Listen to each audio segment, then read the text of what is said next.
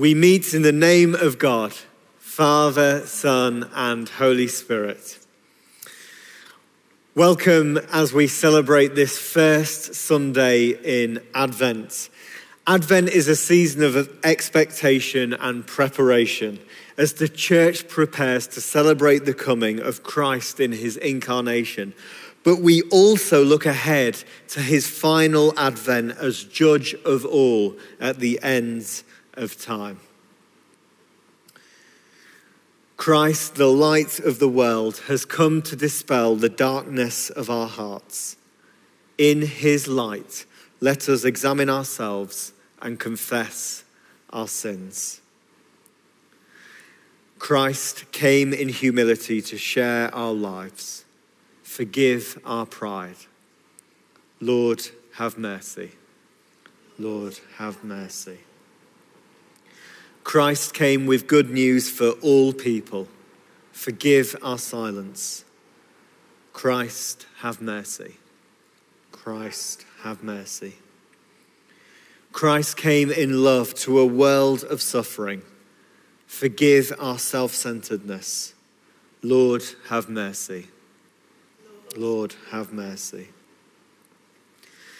And may Almighty God have mercy upon you, forgive you your sins, and bring you to everlasting life through Jesus Christ our Lord. Amen. We light the first candle for Advent Sunday.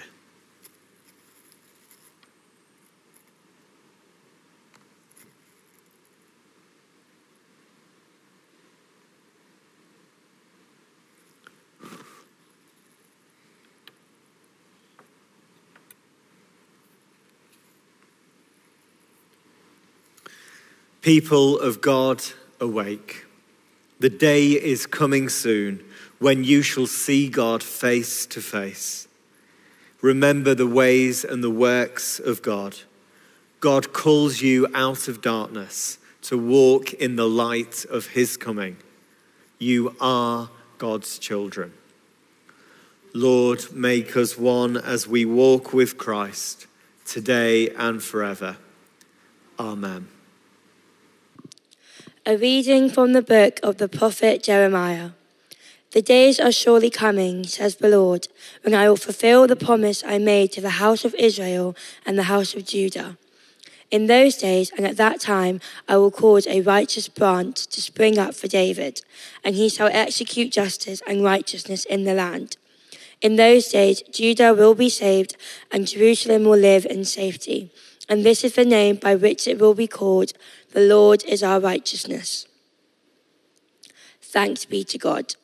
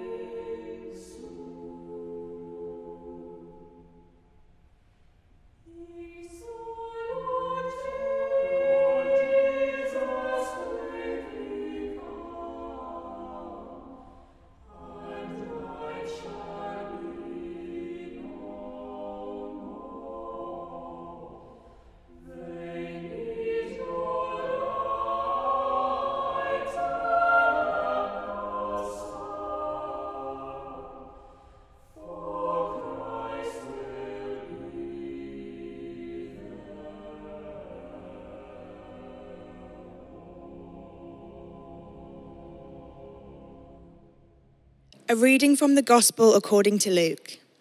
There will be signs in the sun, the moon, and the stars, and on the earth distress among nations, confused by the roaring of the sea and the waves. People will faint from fear and foreboding of what is coming upon the world, for the powers of the heavens will be shaken. Then they will see the Son of Man coming in a cloud with power and great glory. Now when these things begin to take place, stand up and raise your heads, because redemption is drawing near. Then he told them a parable. Look at the fig tree and all the trees. As soon as they sprout leaves, you can see for yourselves and know that summer is already near. So also, when you see these things taking place, you know that the kingdom of God is near. Truly I tell you, this generation will not pass away until all things have taken place. Heaven and earth will pass away, but my words will not pass away. Be on guard so that your hearts are not weighed down with dissipation and drunkenness and the worries of this life, and that day does not catch you unexpectedly like a trap. For it will come upon all who live on the face of the whole earth. Be alert at all times, praying that you may have the strength to escape all these things that will take place and to stand before the Son of Man. Thanks be to God.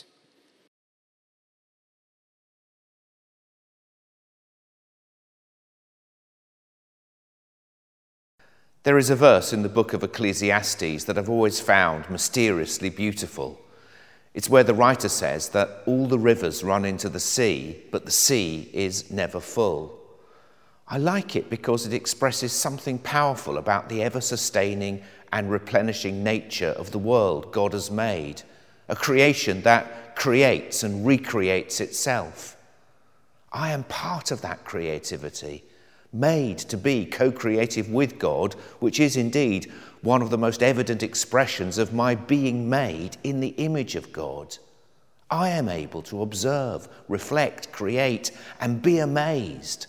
And of course, it is in things like music and poetry that we are all most aware of this mysterious creativity, not least beautiful passages of Scripture like this one. But with it goes the responsibility to use our creativity wisely for the common good and for the good stewardship of the earth. However, I find this text challenging today for other reasons.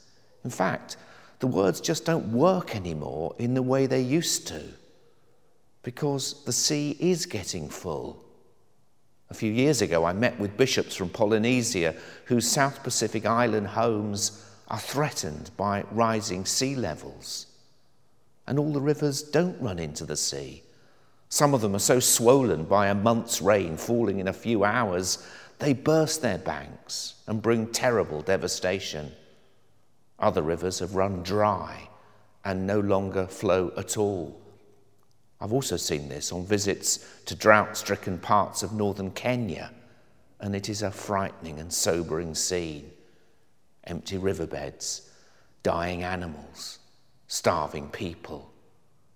Though let me also say it was the hospitality I received from these very people who, though they had hardly anything, shared what they had with me, that I began to see the change we need to make, acknowledging what is enough, turning our back on the illusion that we always need more, and honouring our common humanity as inhabitants of one world with a responsibility to each other and a delight in one another's well-being.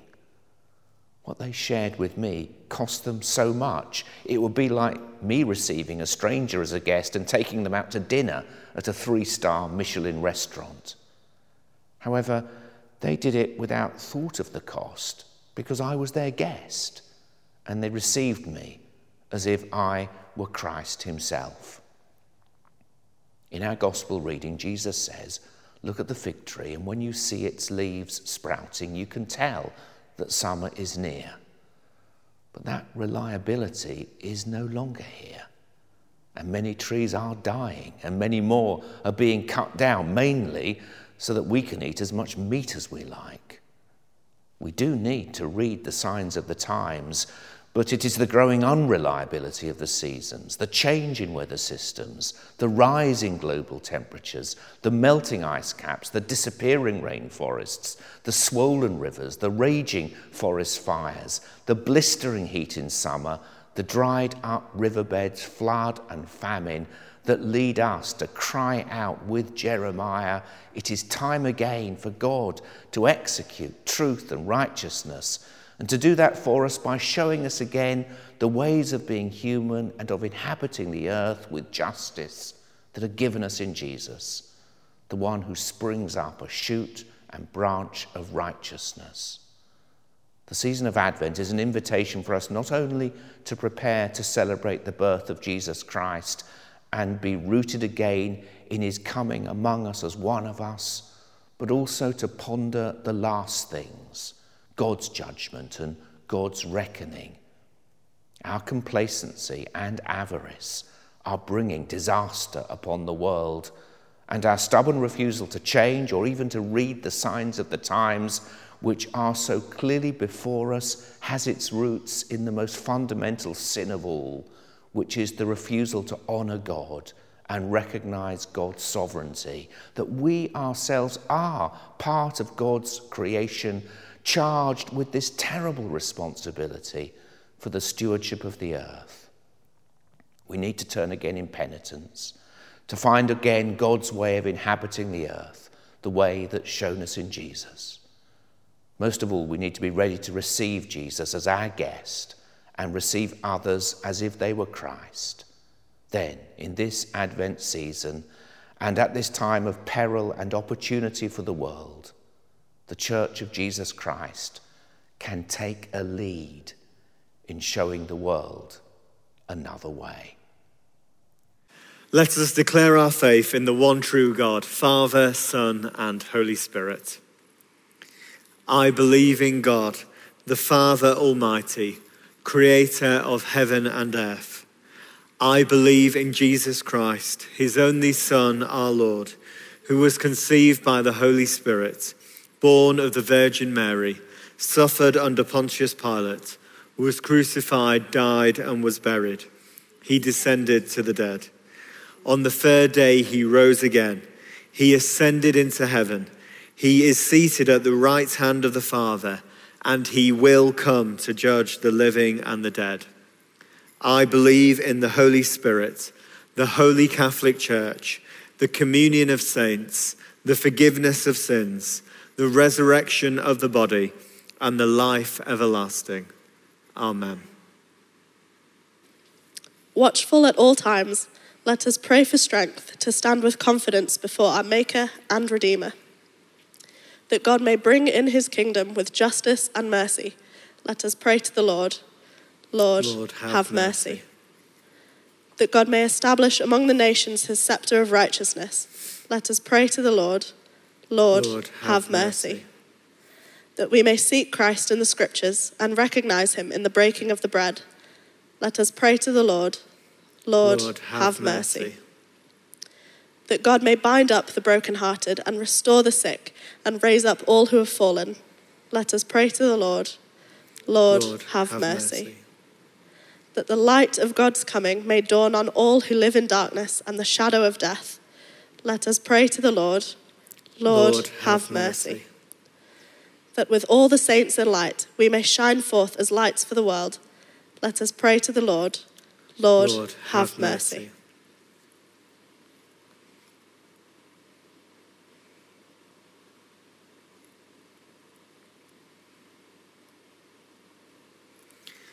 Almighty God, as your kingdom dawns, turn us from the darkness of sin to the light of holiness, that we may be ready to meet you in our Lord and Saviour, Jesus Christ.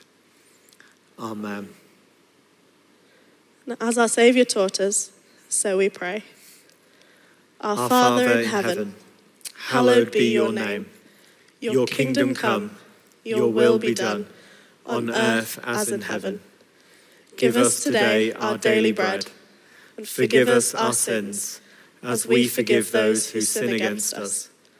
Lead us not into temptation, but deliver us from evil.